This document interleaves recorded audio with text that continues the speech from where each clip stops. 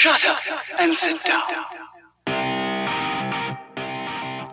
All right, everybody. Thanks for tuning in to another episode of the Bowhunter Chronicles podcast. This one is a recap of our Hunting Beast scouting workshop. Just want to say real quick thanks to Dan for having us over there and putting on, just a great event. If you guys get a chance to check out any of the seminars or the workshops that Dan puts on, definitely, we say it a bunch in the podcast, but if you get a chance, definitely check it out over at the Hunting Beast forum. That's usually where you can find most of the information on there, and they seem to be kind of last minute, where it would seem like you can't plan them out a year in advance because they don't know about the weather.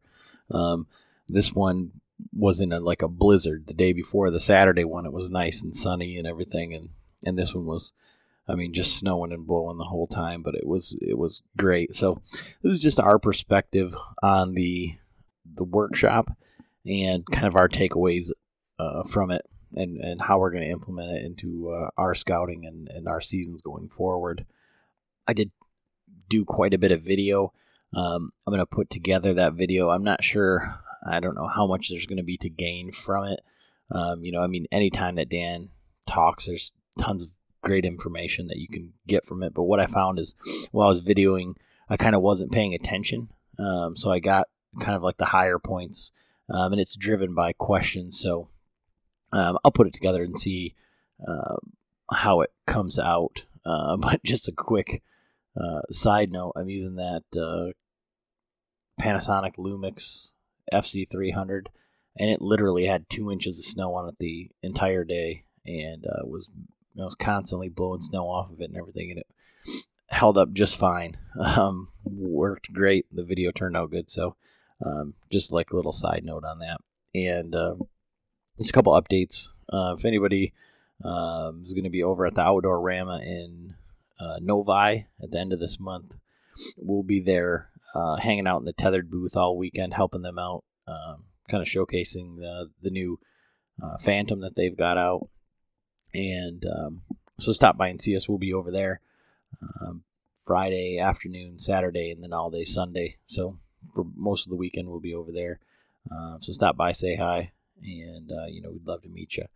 And that's kind of all I got for the intro. Thanks again to our Patreons.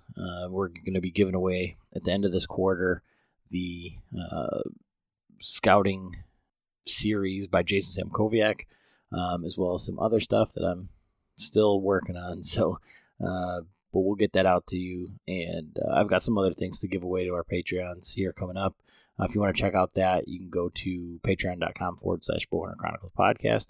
And, we really do appreciate them. They're the supporters that allow us to take trips over there, like to go to this seminar and things like that. And we really appreciate them following along and kind of supporting the show.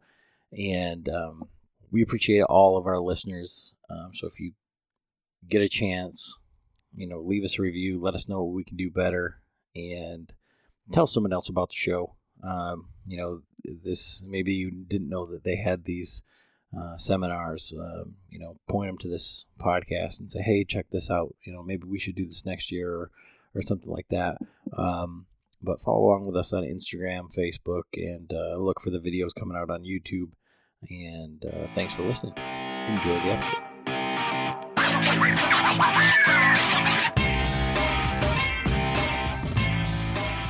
All right, everybody. We are back with another episode of the Bowhunter Chronicles podcast. We are driving home from Wisconsin from the Dan Infalt Scouting Workshop. And it snowed about 6 or 8 inches today.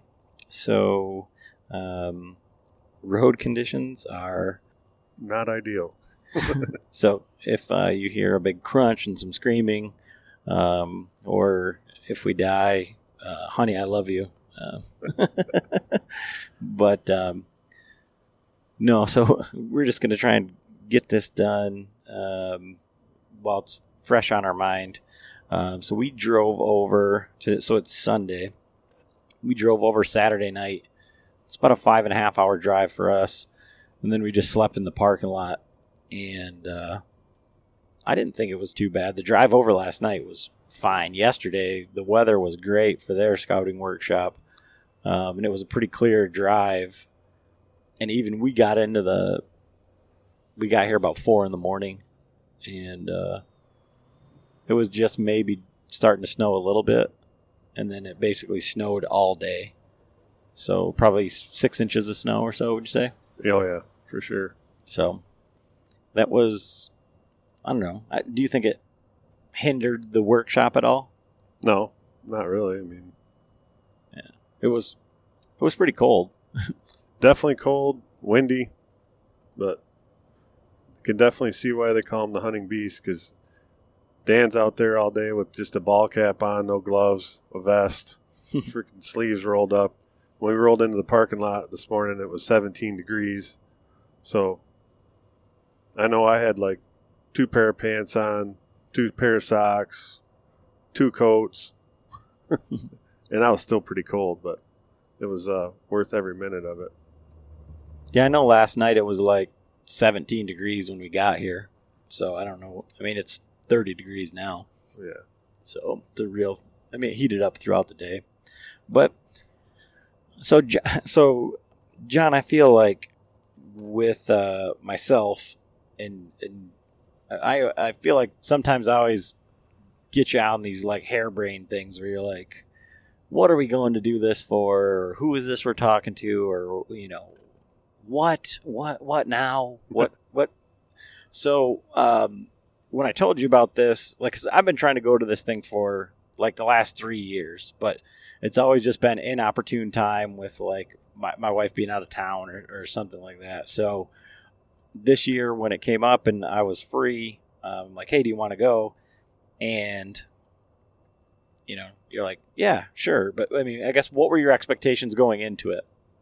Well, after we had him on the podcast the last time, and we talked about it then, and I was like, yeah, I definitely wanted to go. And when you brought it up, I'm like, oh yeah, I'll go. And I was, excited to put, I know you've got the marshland, scouting DVD of his, and I haven't seen that one yet, but I've watched, quite a few of his videos and listened to his podcast.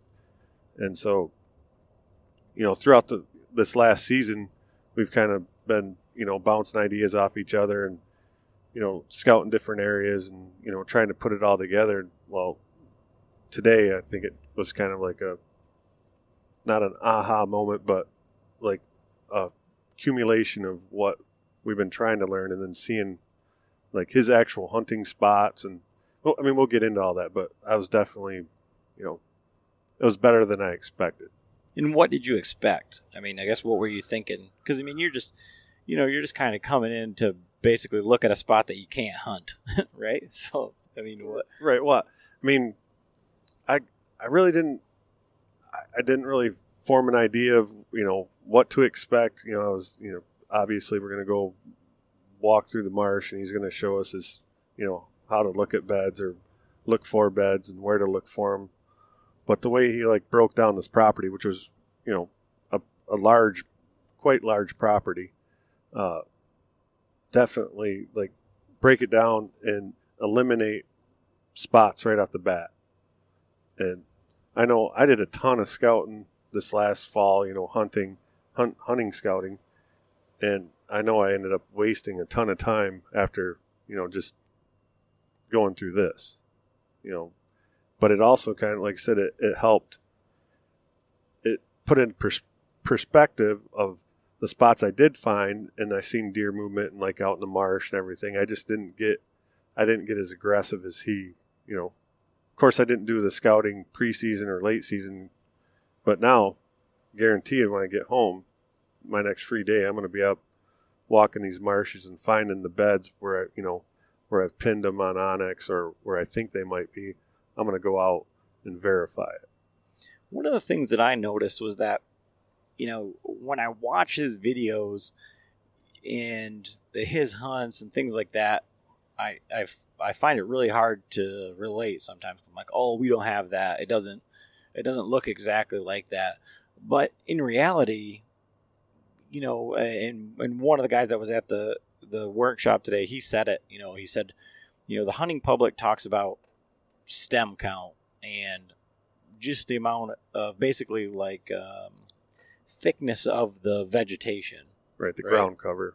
So if you just replace, cattails with grass and shrubbery or whatever, it's very similar to some of the areas that I've hunted. And looking at it, it's a lot more similar than I guess I realized. And one of the things for me is I guess I didn't really know what to expect other than, we were going to go out and, so listening to Dan on a podcast or talking to Dan on a podcast or his videos or anything like that is a great bit of information. But getting to spend time with him and just, you couldn't have like a more, he would spend as much time with you as you wanted to and talk about, basically whatever. How long did we spend just sitting after we ate our meal, just talking about, hunting in general and dumb shit, right? Good 3 hours almost, wasn't it? Or that's 5:40. Yeah, almost 3 hours. Yeah. So that's one thing that I guess I didn't expect. Not that I didn't expect that he would take the time, but, just being like, just like a regular dude, Right. Just, and his perspective on hunting, we talked about, just killing deer, turkey hunting, all different things. But then that perspective of, maybe your area doesn't hold that caliber of deer, so you have to, kind of take what you can get. They say the number one thing that you need to kill a 150 is a 150, right? Right. So you can't kill what's not there. So reading that, now one thing that I was surprised about was, when you look at, I guess my favorite part of this, or like the takeaway was, when we were walking into all those spots, we're passing all of these big runways and, some rubs and things like that. There was no scrapes or anything visible. But all of the things that were over, that he just walks right past, and other things where I would see terrain features come together that I'd be like, well, I would imagine this would be the spot. And we're sitting in a spot where he would hunt, and he's explaining why, that isn't important in this particular scenario, Yeah, that it definitely shed some light on, he's got so much experience. He's forgot more than, what we ever thought we knew.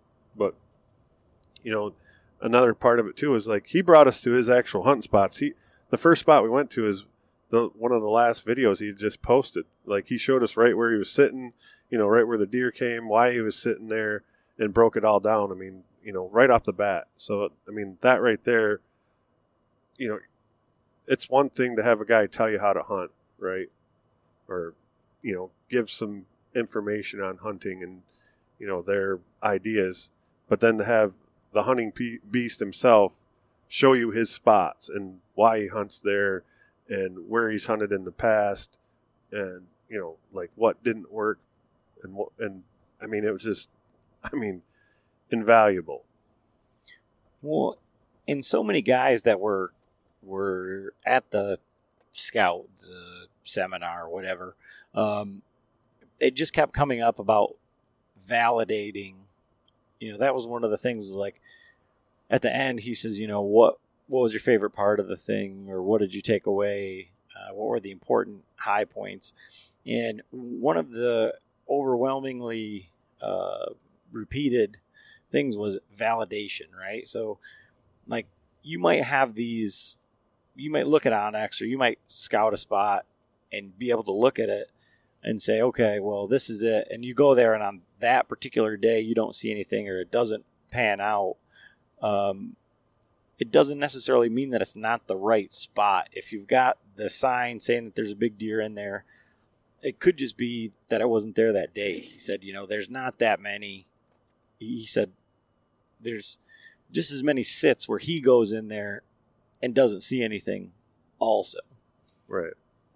And I think getting that sort of, again, like, I guess if you were to equate it to baseball, and batting average, like you get to see that all the time. So you don't even think about it when your favorite player strikes out or whatever, goes 0 for 5, because he's got another game, another whatever. In the hunting world, you're trying to maximize those opportunities, obviously, but even the best hunters in the world, they go out and don't see anything sometimes also. And I think that's something that we forget because social media tells us that everybody kills a 140, that you got to pass on every buck. And, so you're going out there trying to essentially level up and get better and hunt bigger deer and do all of that sort of thing. And then you don't maybe see anything, or you're not successful. It doesn't mean that you weren't in the right spot, Right. John's passing cars on the right here in a blizzard, so forgive him if he's not. Yeah, we got one lane to drive in. So how is this going to change the way that what is your main takeaways or whatever? How are you going to utilize this for the upcoming seasons? Well, for one, I'm going to do more preseason scouting, like starting now. That's, I did a ton of, like I said, I did a ton of in-season scouting last year, but I didn't want to go in and bump stuff and, where now going out and I asked him a question, like right now, going out basically as a greenhorn and looking for these beds and stuff out in these marshes and looking for the bigger trees on the transition points or transition lines and looking for points going out into the marsh. Right now, we could walk on the water basically. We're out in the marsh, we're walking on the ice, it's froze over good. Then we get out there and you can tell like the grass or the cattails is kind of beat down or whatever, but you can't really tell that it was a bed. And so I asked him, I'm like, how do you know that this is a bed? He's like, well, I know because of my experience here, but if you wait and wait until a little bit later when everything starts to thaw out, you'll be able to see because it'll be matted down. You'll actually see where the deer are bedding. So even though, right now I go out and say I go out into my spot, that marsh I hunted quite a bit this year. I have an idea where they were bedding, but I can go out there now that it's froze, and I can look for that sign. Okay, there's no vegetation up. It's matted down, but I can't really see a bed. But then I can go back again and validate it.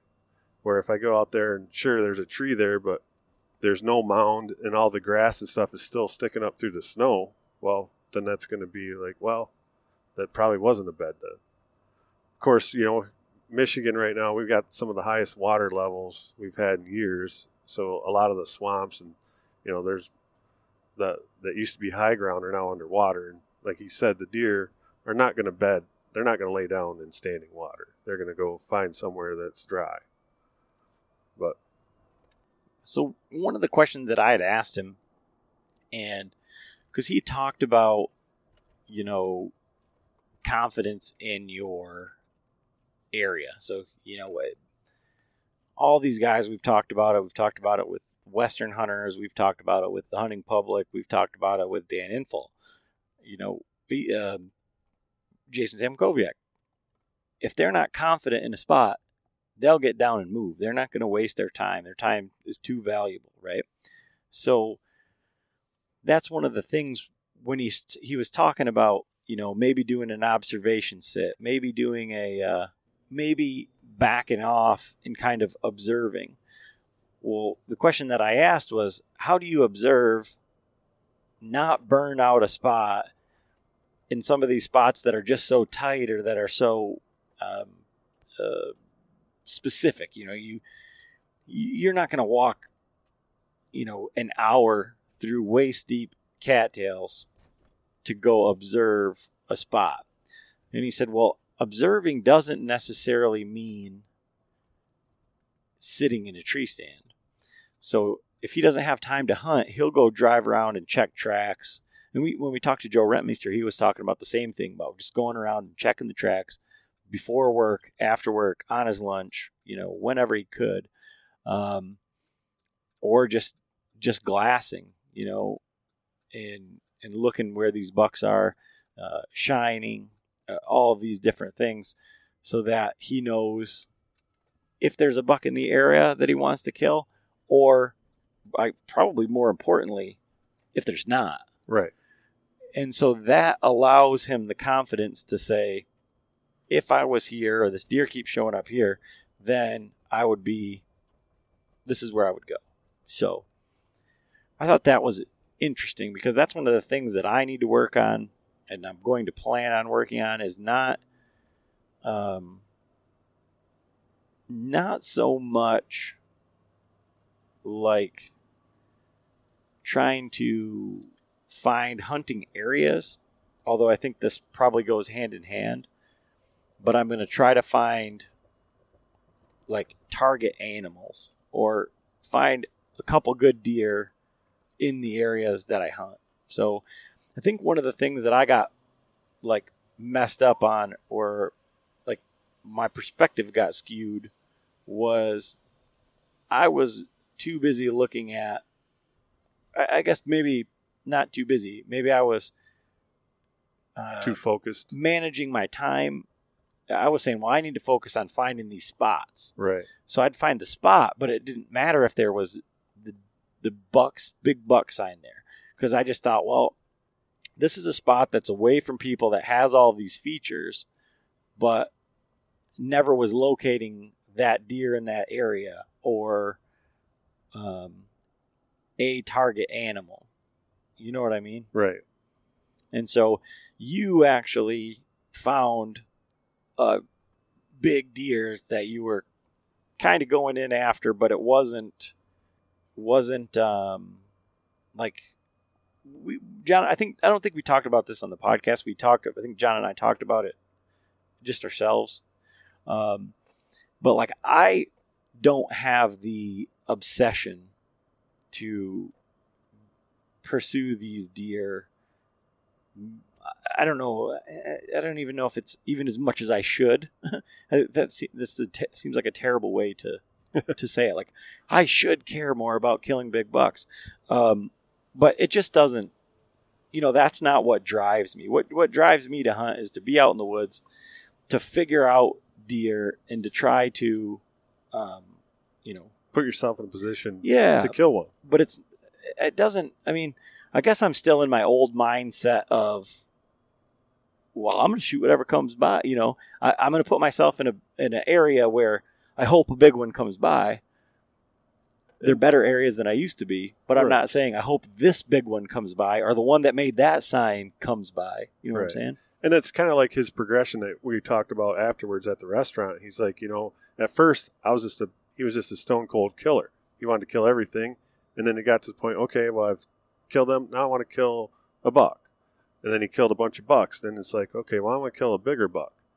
And then with his progression, he got to the point where I want to kill the biggest buck. And now he's at the point where he's done all that. And now he's like, he said he's like, he would rather do this kind of stuff and help other hunters, young hunters, like up their game and show them how to go about it, which is, I'm not at that point. Obviously I don't have the knowledge to do that. I'm pretty confident I can go out, find deer and kill deer. And, I see deer, but like what you're saying, I haven't put the time in to go out, find a big buck and be confident enough. Like, all right, I know he's bedded here. I know why he's here, and I know when I'm going to go in and have the best opportunity to kill that buck. I did a little bit of that, preseason. I did find a dandy buck, one of the best bucks I've seen in years in Michigan, shining, which is another tool that he uses. And kind of, we talked about it. I don't think it was on the podcast, but we talked about it like, all right, I found this deer. It was on private fields and stuff, but there's a big chunk of public around. It had marsh. It had like all the key features like he talked about. And, I shined him before the season. I was gone for a couple weeks. Then by the time I got back and started getting into that, spot, it was, I think it was too late. Either people had been in there, or I might even got in there too far and bumped him. Now when I get home, I'm going to go out there and scout that spot and try to find his, bedroom. And then I'll come back next year if he's still around. If he's not, there's going to be another one in there. That's what that's another thing he talked about was if there's a big buck in the area, there's a reason why he's there. And once you kill that one, another one's going to move into that area, most likely. Yeah, and in that progression, I think is an important note to touch on because, no matter who's listening to this podcast, it's important to keep that perspective is like what makes you happy as a hunter and what makes and I guess what drives your I was going to say the why, right? So why are you doing this? Are you doing it because like for me, like I said, it's just fun. Like I enjoy it. I enjoy the camaraderie. I enjoy the conversation. I enjoy the pursuit. And yeah, everybody likes to kill a big buck or whatever. But I'm not to the, I guess I'm not to the point yet where I'm frustrated that I'm not killing these bucks. Like last year, like I said, I got in on a whole bunch of rack bucks, but I didn't have the drive or the anger, the concern, the frustration, however you want to say it, to be like, all right, damn it. Like now I'm going to go back in there and I'm going to kill him tomorrow because he did this. This is what I think he did, and I don't know if that makes me a bad deer hunter, if, whatever. I mean, cause I had a ball and I'm not like pissed, like, oh man, I was so close, because I think so many people get like down on themselves if they don't. Yeah, with social media and everything now, that you got this pressure on you. You think, like you're saying, everyone's got to go out and kill a big buck in order to be, to be happy. Well, for one, I know one thing. There's nothing more that makes me happy than eating, venison. I love fresh venison, and so, yeah, I'd love to kill a big buck. But also, I'd love just like you're saying. I'd love to get out there and, get out and sit in a tree, even if I don't see a deer. Just being in the woods, it's almost like a meditation. Get away from everything. I might have my phone with, but most of the time if I'm on my phone in a tree, I'm looking at my spot on Onyx, looking, okay, and I see deer moving. Okay, where are they coming from? Why are they coming from there? Where are they heading? What's around? That, how can I make this spot better? How can I move through this area? And kind of, I guess I was doing more of observation sits, because you weren't targeting a specific deer or a specific spot or a specific feature, right? But I think that's kind of like a rabbit hole, that we kind of took down about, where we are and kind of what drives us and how we're going to use this scouting seminar to move forward. But one of the things that I think is interesting about that is, wouldn't you think that would be like the last thing that you would have expected to come out of the Hunting Beast seminar, right? Is that you just sat down with a guy that has killed, a lot of big bucks. I mean, trophy class animals. And wouldn't you think that you would come out of there saying like, oh man, I gotta go kill these big bucks. Now, it wasn't like that was pounded into us. Not at all. This was not this is how you kill big bucks deal. This was saying, these are the spots that I hunt. This is why. This is where the big bucks live. And you can take that information and fit it into your hunting style however you see fit. Now, granted, I would say that the people that shows up for these seminars are the people that are trying to improve. Or, I mean, obviously you don't go there thinking that you know it all. No. You go there thinking like, fuck, I don't know anything. And then you get there and you're like, man, I'm not that far off. You know, I think for myself, a lot of the things that I'm doing is, and what's odd is how everything is related. So we went and did this swamp marsh bedding seminar, whatever. I don't know, workshop, I guess. But I gleaned off a lot of information that I can use hunting like farm fields. And like some of the other areas where I'm hunting, it's like, okay, this is what I need to be doing. This is how I need to be approaching it because of the way that bucks bed and deer bed. And it's not necessarily intuitive until somebody slaps you in the face with it and says, okay, look, this is the way that it works. And this is how. And I doubt that there was anybody that was there at any point that didn't see something while we were walking around and went, you know, that one time when I was hunting in this spot and this happened. Now I know why. Right. You know? And I think for myself, a lot of the stuff is I was going in like too far. And not that I was busting out these deer like while I was getting up the tree, because that's what, you know, Dan was talking about. It happened to Mario in a couple spots, and he showed us why. But I think that I was just going in too far and busting them out on my way in. And that's one thing he didn't really talk about. We didn't talk a whole lot about access. You know, we didn't talk about like access, speed, direction, kind of why. I mean, we did a little bit, like he was talking about how when he's cutting through the marsh, you know, through the cattails, he's like, you know, he's had other hunters walk up to him in the marsh, like the squirrel hunter, or there was another one, and he didn't even hear it. You know, and I'm guilty of this. Like that's one of the things when I got out like last fall, I'm out there walking and I start getting out in them cattails, and I'm like, damn, I'm making all kinds of noise. I'm going to blow everything out. And he's like, you can get away with a lot more than what you think. You know, so the cattails absorb a lot of that sound, and the deer make the same sound themselves. So, you know, they're making noises they're walking through. Of course, if you're walking up to one in a bed that's, you know, 10 feet away, you're going to bust them out. But, you know, it just, like I said, it just put it all into like perspective. Like, all right, don't be afraid to get out there and do it. You know, I mean, now you have his Marsh DVD. Mm-hmm. So tell me, how did it, I mean, obviously you watched it, went through it, because I know you've been putting a lot of that stuff into your, you know, your hunting repertoire or whatever you want to call it. But watching a DVD and then going to a seminar, how do those two compare?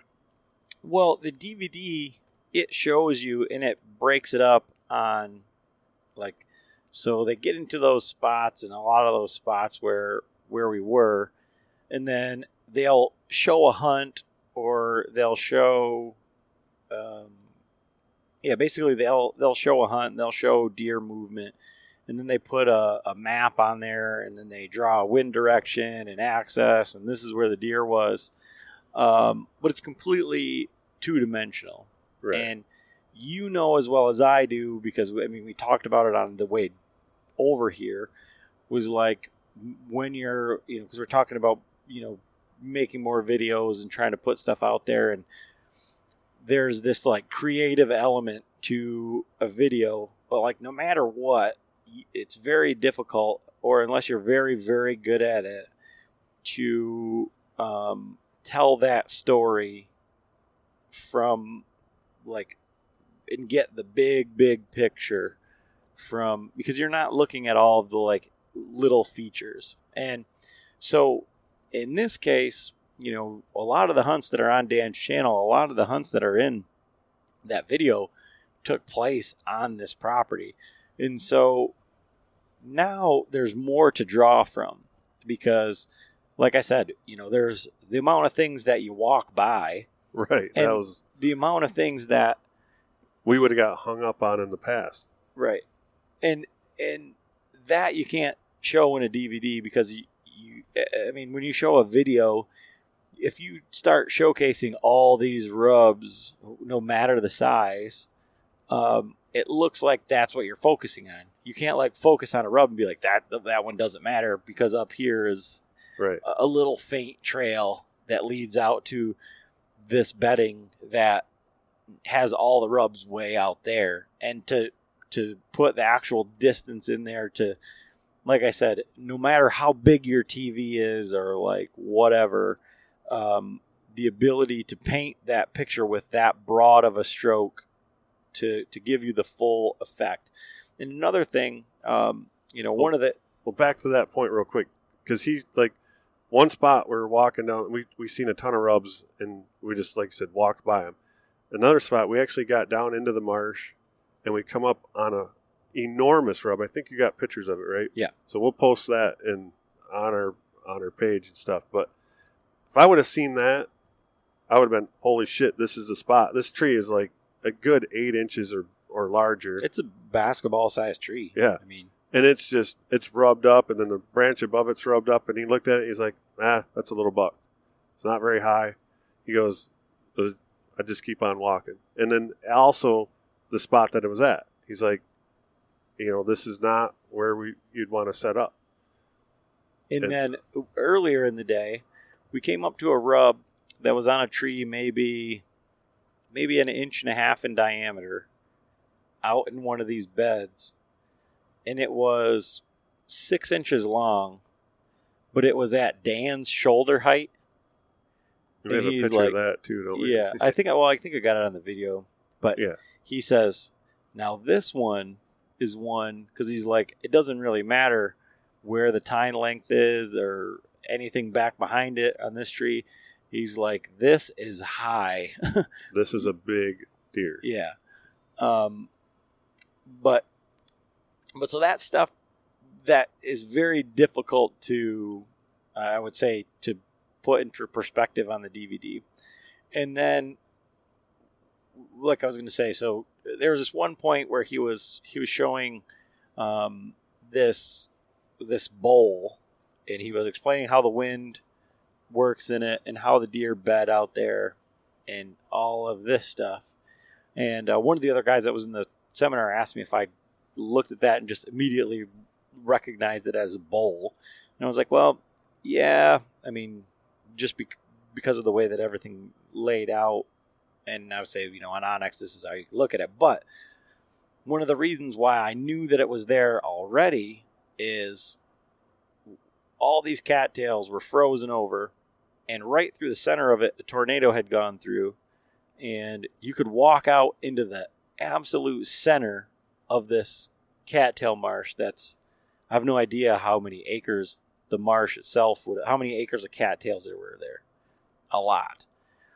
But you could get a 365-degree view where if you were there anytime when it wasn't frozen, you got an extra 5 degrees in there, right? What's that? Yeah. You could go all the way around. 360, one for every day. Yes, yeah. But sorry, guys. It's been a long couple days. But regardless, you could get the full view of this, and it's frozen. If you were in there in June or November, you would have been waist deep in muck. If not if those cattails weren't laid down, then they would have been over your head. So, and we've talked about my experiences just trying to go through the middle of CRP or cattails or any of that other bullshit. You get in there and you can't see. But now on this day, you could stand in the center of that marsh and get a full look all the way around, and you could see where all these points came down and where these ridges came up, and how everything kind of laid out going back down into this. And you can show that on a map, and you can say, okay, they bed here, bed here, bed here. And you can see, maybe on Onyx that you could say that there was deer trails, or the wheels on the spoke coming out from this bedding area or that. But to get down in there and then see why, and see like how thick everything is, and I think that those are some of the main takeaways of DVD versus being there, outside of the fact of, you also don't get that the question and answer portion on the DVD. Yeah. And you can try and relate it. You can ask, say, hey, in my area I have this, this, this, and this. Have you ever encountered this? Because it kind of lays out similar to this. And then it just tells you, how he would break it down or whatever. So it's just one of those things where those types of things would make one more valuable than the other, the difference, or however you want to. You've watched a lot of the YouTube, you've watched the Hunting Public, so to some degree, this can kind of also relate to parallel what we did elk hunting, right? Because we watched all of the elk hunting, everything, but we couldn't get out there and see it. Right. And then you went out there and saw that. I mean, how do the two differ from you watching YouTube videos and watching, Dan break things down on there, or just watching the hunts? Yeah, it's definitely a whole nother ball game. I mean, when we got out there, you're talking about that little bowl, right? Mm-hmm. And, as we're walking up, and there was guys asking different questions and stuff, and he got into the point, I don't know if he talks about this, I know I've heard him talk about how, like, as the thermals in the evening, as if you're sitting close to a body of water, that water is warmer than the air in the evening, and it'll rise up and it'll actually pull the wind towards that body of water, out towards their bedding area. Looking at that spot, I'm like, okay, yeah, he's pointing out where the buck beds are, or where the deer beds are. And I would have probably screwed it up, because I would have got closer to the edge and tried to hunt that, Mm-hmm. Where he's like, what he does is he stays back off the edge, because then he gets away from that thermal effect. And he still has, this little area, the way it's set up, there was the marsh, there were some hardwoods, and then it was probably 100, maybe 80 to 100 yards deep of the hardwoods, and then it went out to a field. And he's like, the deer come up, they get up out of their beds, and then they come out into that hardwoods, and then they kind of stage in that area, and then they get out to the edge of that where the field is, but they don't ever the young deer, the immature bucks and does, they'll walk out into that field, but he's like, the mature bucks won't. They won't step foot out into that until it's dark. So he's like, and like I said, there was a couple guys like, why are you sitting back there, or where would you sit? He's like, I'm going to sit back there because I know that they're going to come in here and they're just going to mill around, and I'm going to most likely get an opportunity to sit or get a shot. But if I'm up close to that water source, there's a potential of that thermal effect pulling that out, and then the way the wind swirls in that bowl, it's just going to circulate it out, and they're going to, at some point in the evening, they're going to get your scent, and then they're going to wash out, go out the back door or whatever. So, that right there, just being able to question them and get that information, firsthand is it. I mean, yeah, I've heard it in his videos and stuff, but like I said, I would have got too close. Well, and that's, I was one of the guys asking questions on that, now that you say that, because he said if I'm up, there was a rub line that went maybe like 30 yards, 20 yards maybe from the edge of the marsh. And it was, right there was relatively open. I mean, you know, and Yeah. he had just got done saying, in open hardwoods, if you find big rubs, you know, bucks don't make those until after dark. until after dark. So I would have said that, well, that's pretty open. That maybe constitutes open hardwoods.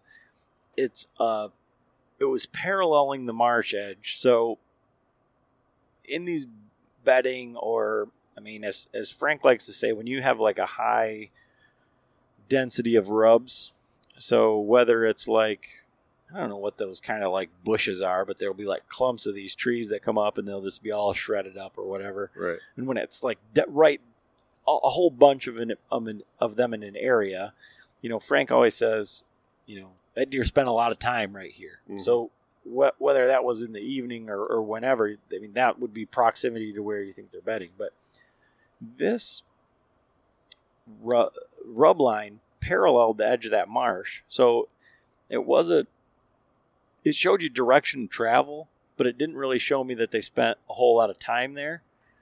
And so I would have tried to set up closer to that using Dan's ideals by saying, okay, well, if I think they're bedding out there, Right. and they're going to come up here, and there was trails. I mean, we walked up on a trail right to that area. So I would have set up maybe right on those rubs and try and shoot them when they came out of the marsh. When in reality, the thermals would fuck you, but by being up higher, he was shooting to that rub line, and that was actually a rut transition area. Right. And those bucks were just cruising that area. And what he said was, and this is something that I've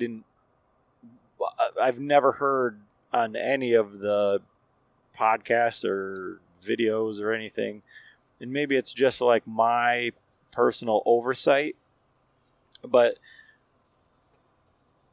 of like trying to think about when the rubs were made. So were they early season, were they extremely fresh, whatever. I always thought about that in terms of hunting a hot sign when it's hot, right? Right. So that's where the deer are in the area. Instead of saying this is rut sign, so this is a rut travel corridor, because when you talk about, he was talking about, you know, these rubs only pop up here in these certain times of year, and it's not a direction of travel. It's just you know, it is, they spend a lot of time there. So it may be a bedding area for the rut and the rut only, and it's because it's in between two doe bedding areas or Right. something like that. So they're just camping out there waiting for, you know, something, doe to go into heat. I never really I mean, obviously you think about, well, this one happened in November, this one's fresher, it's November now, I'm going to hunt that.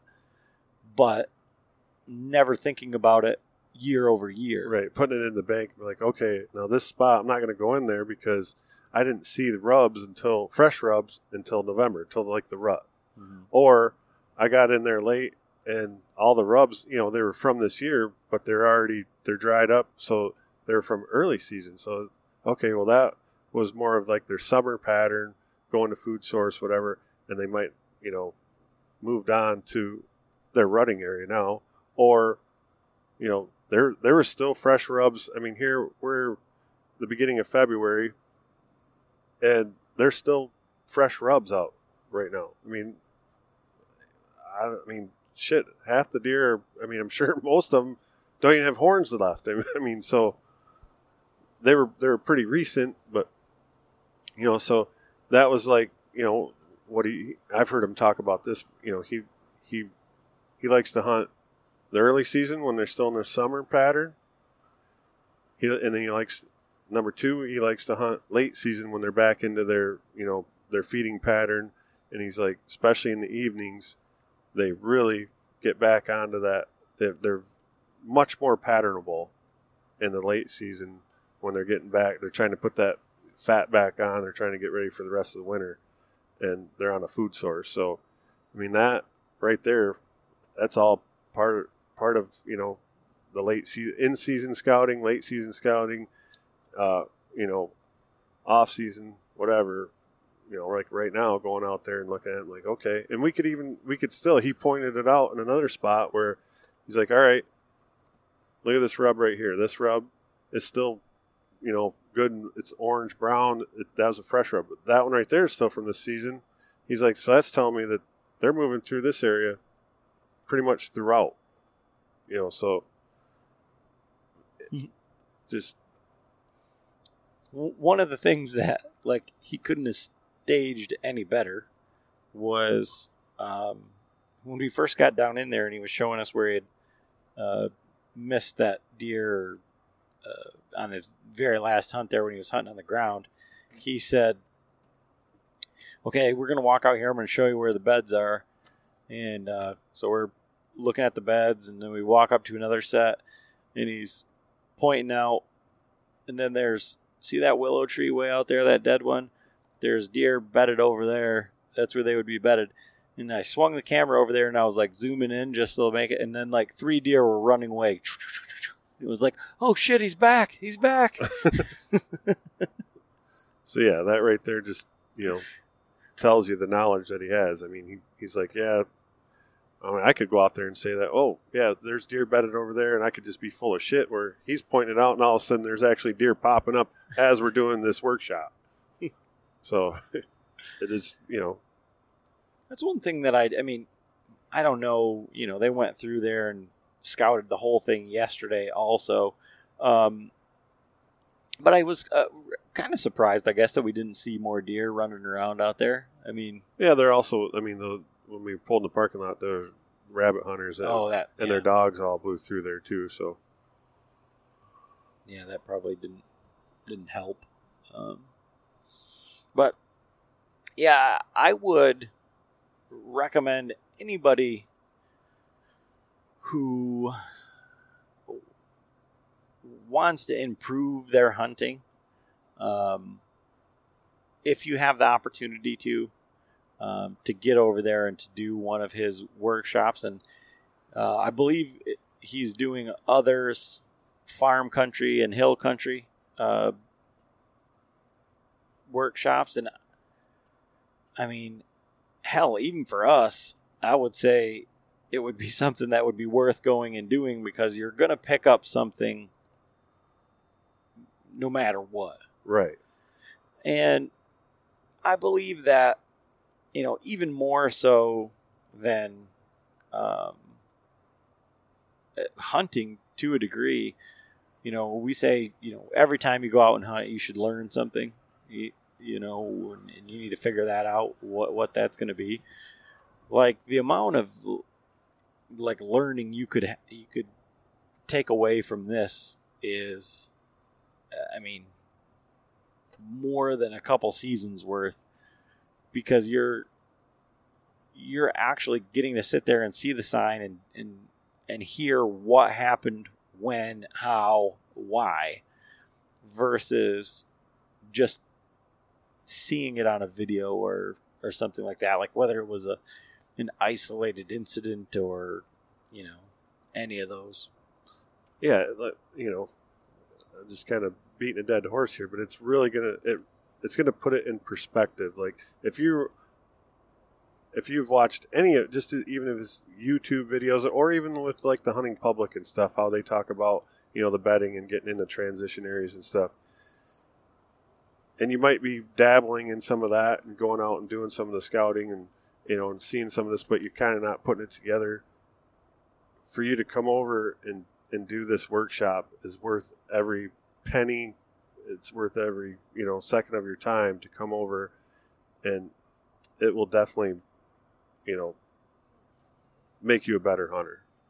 It'll put it in perspective. One thing I wanted to say that I also need to work on, and we didn't really cover it. It wasn't part of the day. He didn't say this is what you need to do, but he had mentioned in some of the things when he was younger, and keeping very good notes. And I've heard that from a lot of different people who are consistent killers. They have Jason Campbell for sure, but a lot of the different guys will have all these notes where they write down like when they go out and scout, what they saw, what they broke down. And just a quick shout out. I don't know if John's seen it, but the Whitetail Experience, Byron and Dave sat down and did a video podcast that they put on their YouTube that talks about like their scouting and kind of what they do.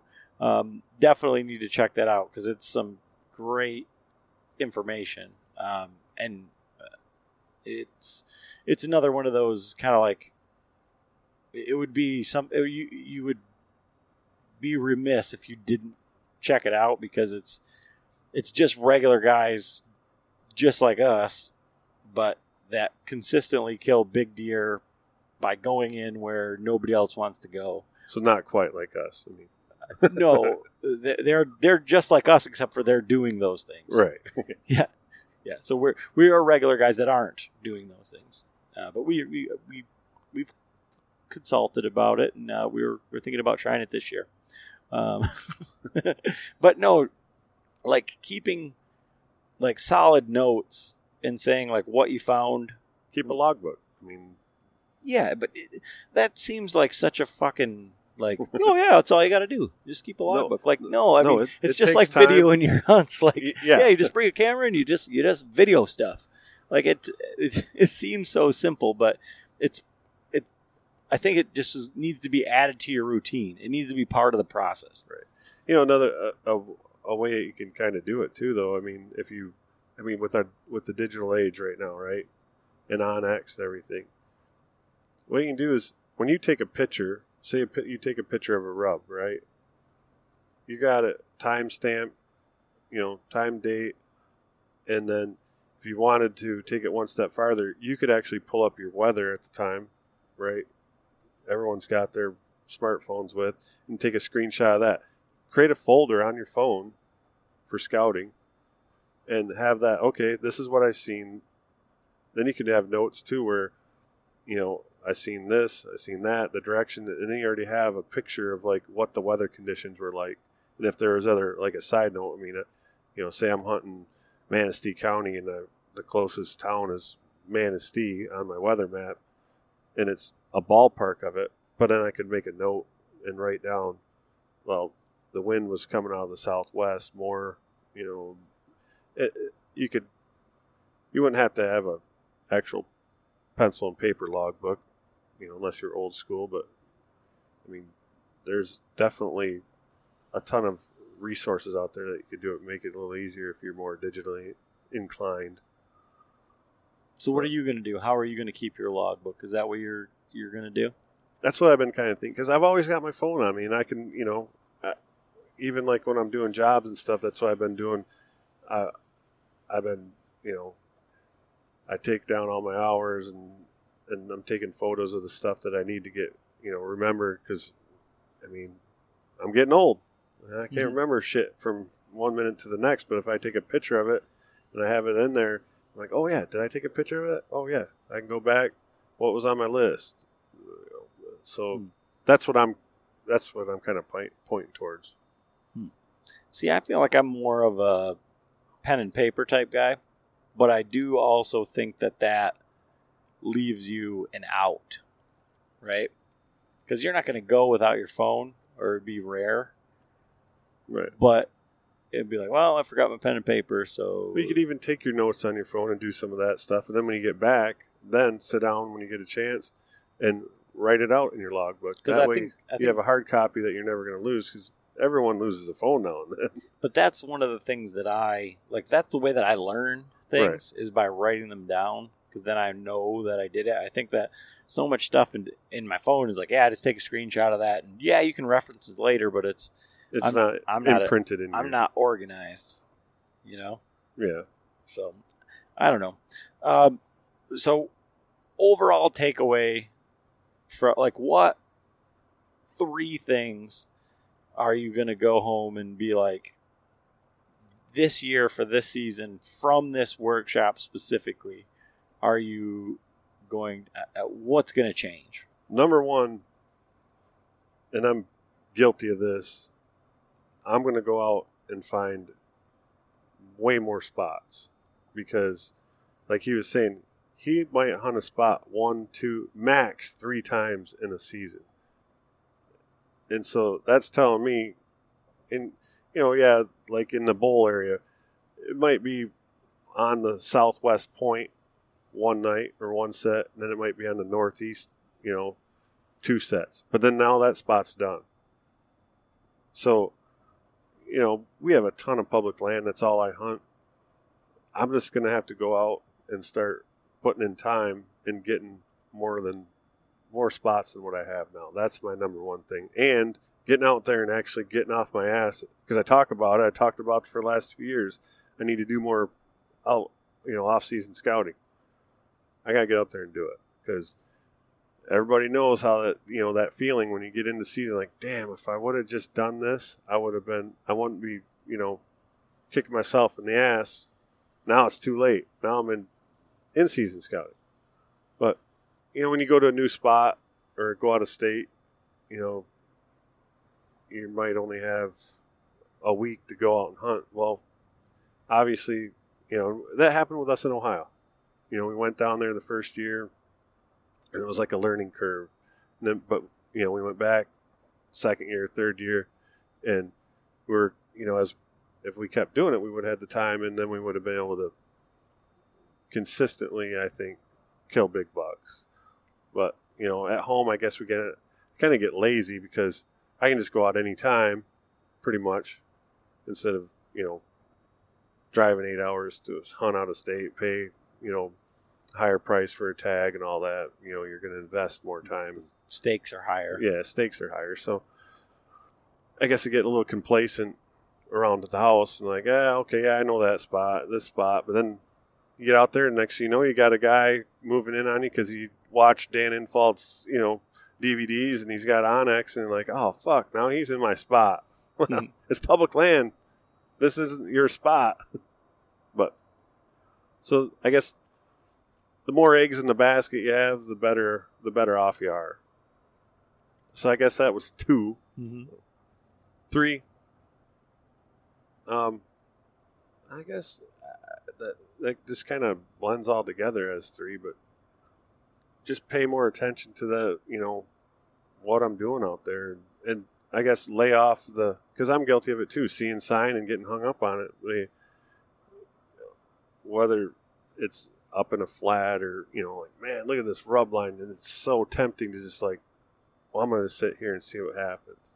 And then that's a wasted hunt, basically. If you're not close to the bedding area, you might get a young buck. If that's what you just want to get some deer under your belt, give it a shot. I mean, you're going to probably see something, there's sign there, but you're most likely not going to see that mature buck. So I guess those are my 3 things.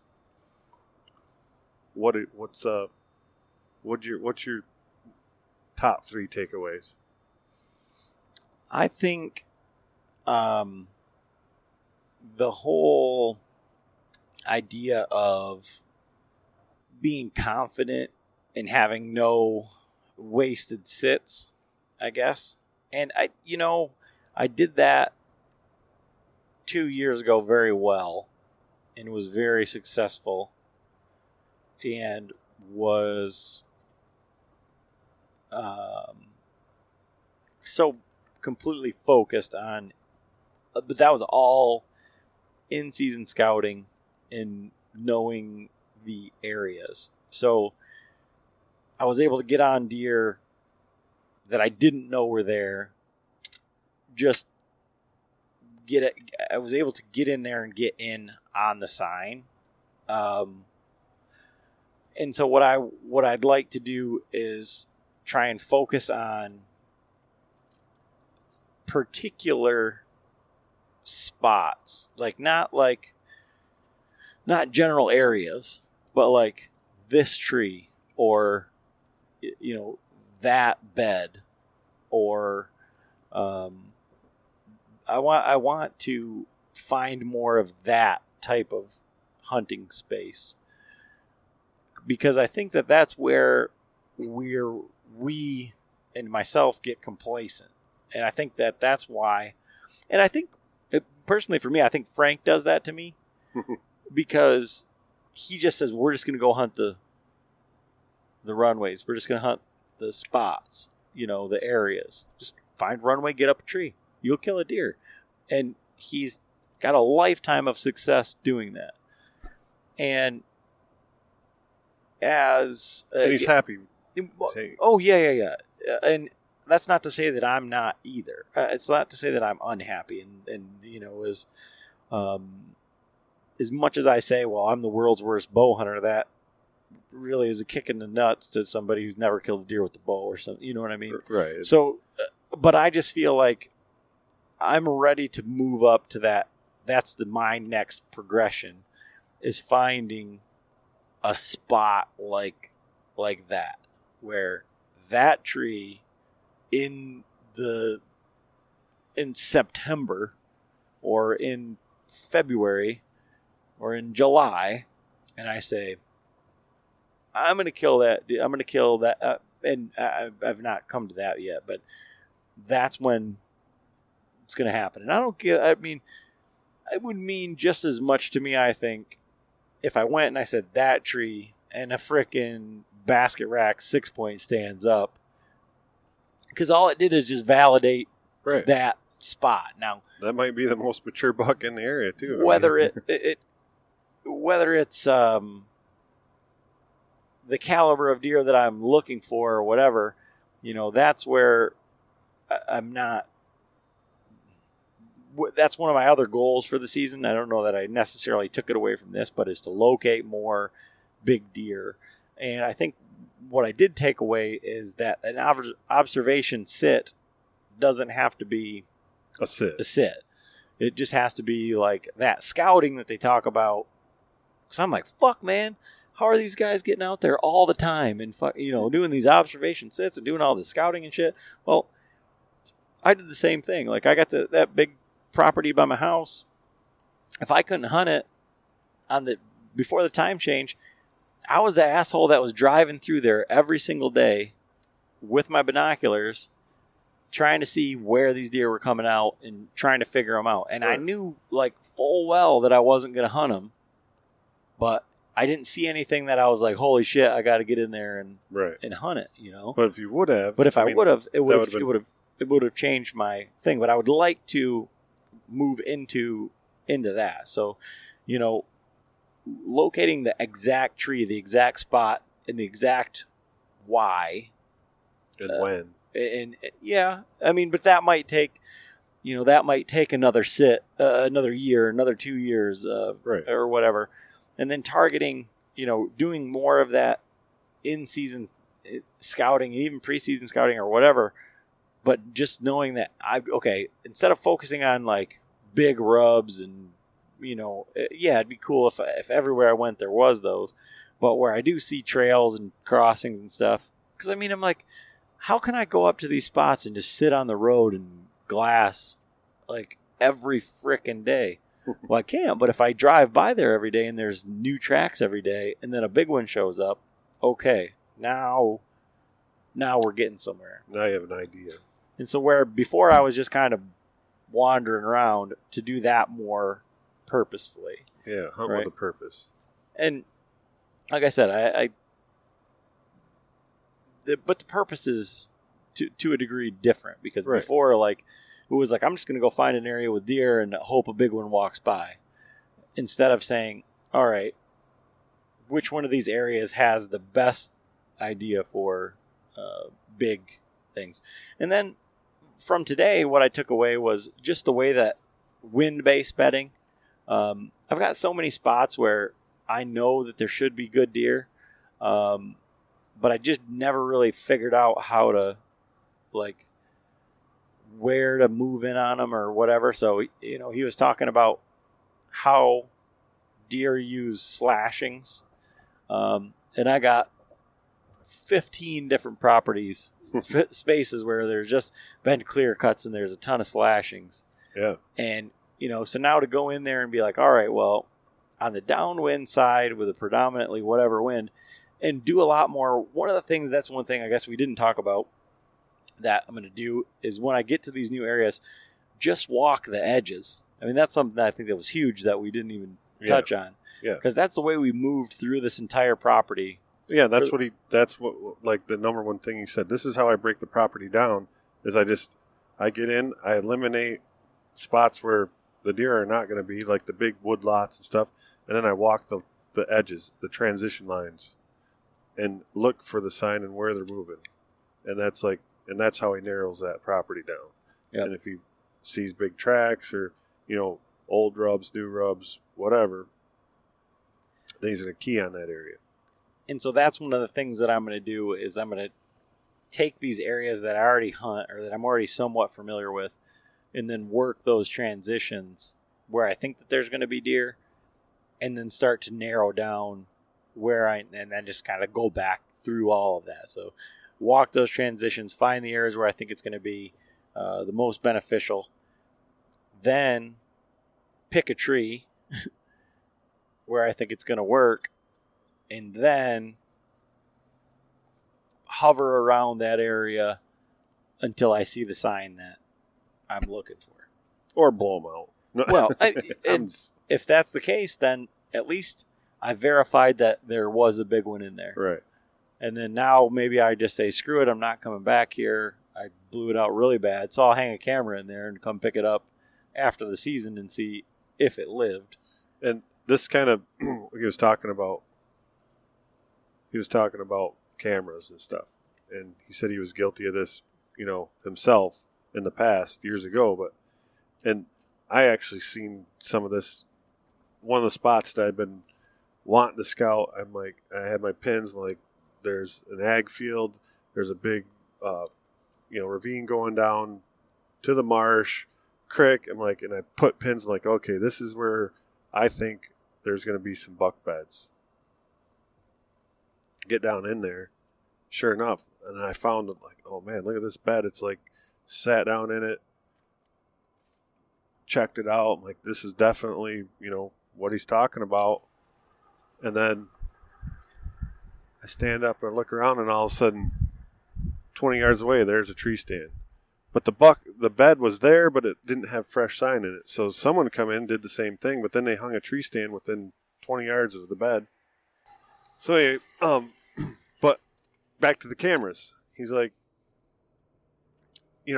cameras are great, but when you find a buck bed, people are guilty of sticking a camera right on the buck bed and like, oh, I want to get the pictures of them in their bed. And he's like, you get one picture. And that mature buck walks in, and it's a picture of him looking at your camera, and then he's gone. So put them on the trails. He said they're more tolerant of a camera being on an exit or entry trail back off away from it. They're not tolerant if they're in their, right in their bedroom. They're going to know it's there. So that was another big, I would have been guilty of that. Oh, I found beds. I want to verify that this is a mature buck or any kind of buck using it. Put a camera on it. Oh, get a picture of it, and then gone. So I just blew that bed out. But so that was another big, a piece of information that I really thought was important. Yeah, and it's really hard to put the experience into like from our perspective, this is all it is. I mean, there was so much more information that was more eloquently put, but we started out at 8:30 this morning until 6:30, and it was nonstop conversations and questions. I mean, like I said, we sat at the restaurant, afterwards and talked about, not just buck bedding, but all kinds of hunting, and I mean, just so much information, and that's what everyone gets. And he said that to us. He's like, when we get done, we're gonna go back. He had we went to the restaurant, had a excellent meal, all set up for us.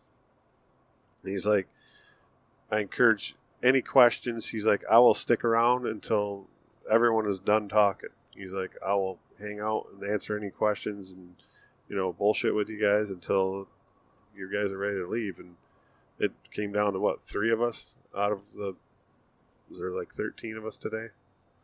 There's Well, there's maybe like 5 of us there, but yeah. no. I mean, there was 15 of us in the whole group. Oh yeah. And just I sat guess there. I wasn't talking. counting myself, so there was 4 of us at the end. And the kid left. The youngest kid left a few minutes before, so there was 5. But even when we walked out, I seen the other 2 guys. They were still talking to him in the parking lot some more. Right. So, yeah, I mean, I guess that's kind of our breakdown of our experience at the Hunting Beast Scouting Workshop. I would recommend it. I mean, like I said, I've been trying to get over there for like the last 3 years, and finally we were able to go. And I mean, hell, like I said, if it's in the cards and one pops up for farm or hill country or something, because sometimes they're like in Minnesota or like in other parts of the country and shit. Like, but I mean, maybe we can invite him to come do one in Michigan with us. Yeah. I mean, we can invite him. We can certainly do that. Well, whether he shows up or not is a whole nother story. But he's done a Michigan one in the past. Yeah. So, but I think you got to have an idea. You have to have an area that you can break down. Like, so, yeah. Maybe if you get a spot where you're familiar with and you can bring him in, because that's the beauty of this place here in particular, is he's been hunting here for so many years that he knows it backwards and forwards. So it's not a this is what I would do in the situation. He's like, this is what happens and this is what I actually do, Right. And like when they did the public land challenge in Michigan this year, even in last year, they've proven that they put their knowledge, boots on the ground, they put it to the test, and both the public land challenge, Dan's team has come out like with the best buck or with the kill. Mm-hmm. The hunting public guys did a great job. They had some opportunities on some nice bucks too. I mean, so I'm not putting one over the other, but well, it's not a competition. Exactly, it's a informational overload for everybody that wants to watch it. But last drives home the point that it works. It works, anywhere. And they actually, we talked about this before or while it was going on or whatever. I think we talked about it on the podcast where originally they were supposed to go to like Jackson County, and then the location got leaked out, and so they had to switch up. So that was even more of a test to it, because now all of a sudden, right before they're leaving, they had changed up areas and had to go to a totally different area. So then they had to, and then when they got there, a lot of people, I probably would have been like, oh, I mean, it was nothing but rain. The water was so high, like a ton of the area was flooded out. And so I would have been like, fuck, this it's screwed. We can't hunt where, the deer should be. But he put his knowledge to the test there, and they figured it out. And like you said, I think you actually asked him a question while we were doing the workshop. What about like when you want to go to Michigan? He's like, well, I looked at it, and then I knew where the deer should be, and we just worked our way in, and we got it done. Of course, Joe killed the buck. It wasn't like in the complete. It wasn't in the. It was in the high ground there because it was so wet. But just I don't mean to just keep beating the drum about it, but the information that he gives out, it's invaluable.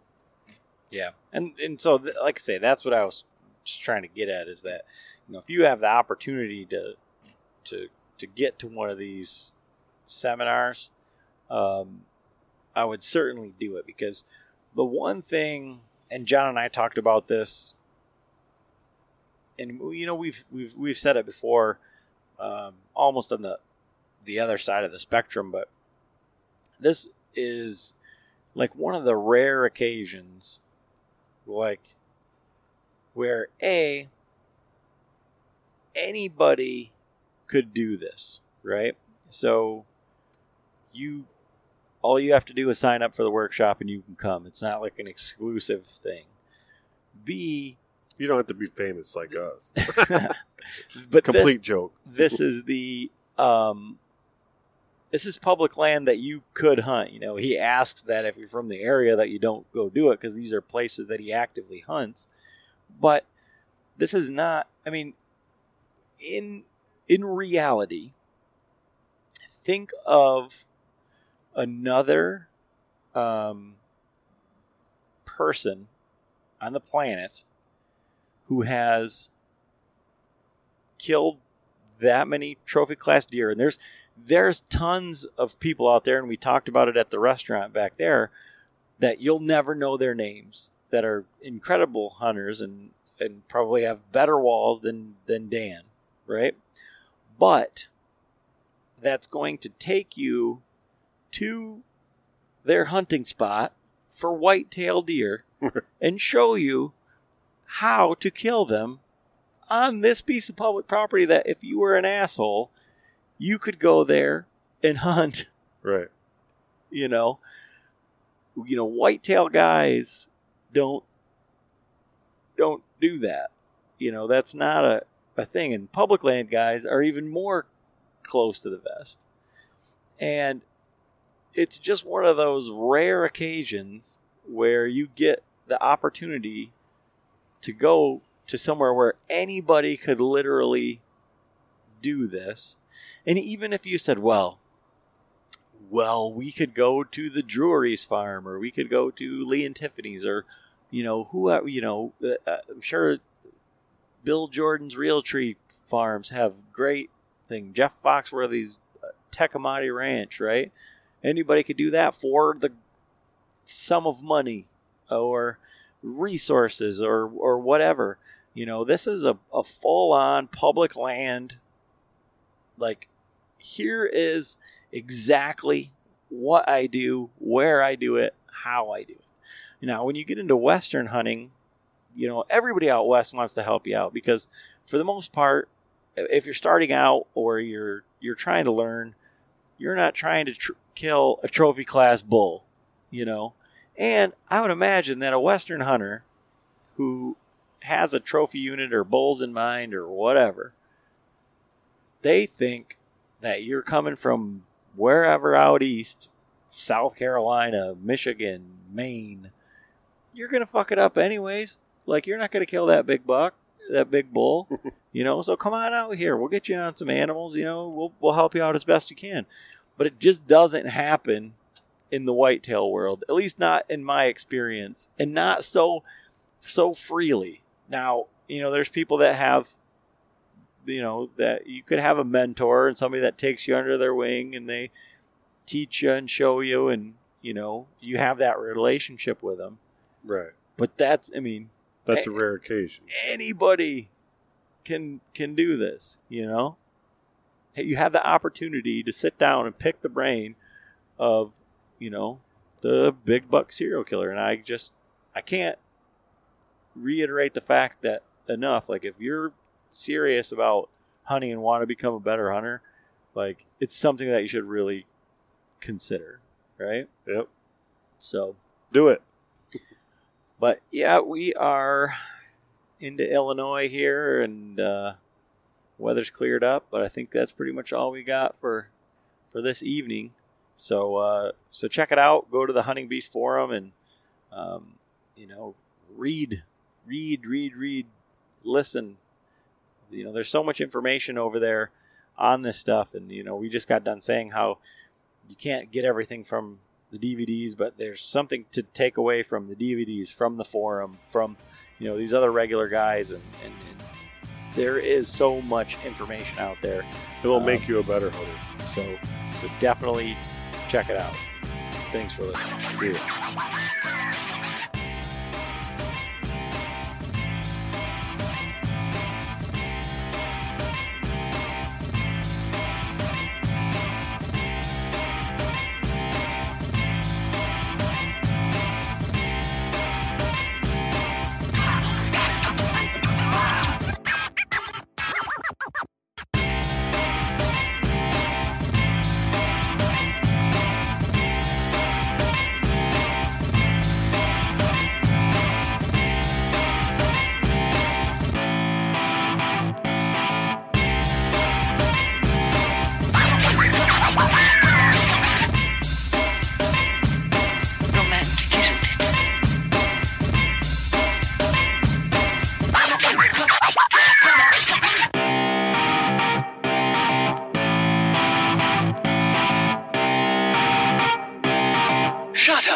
and sit down.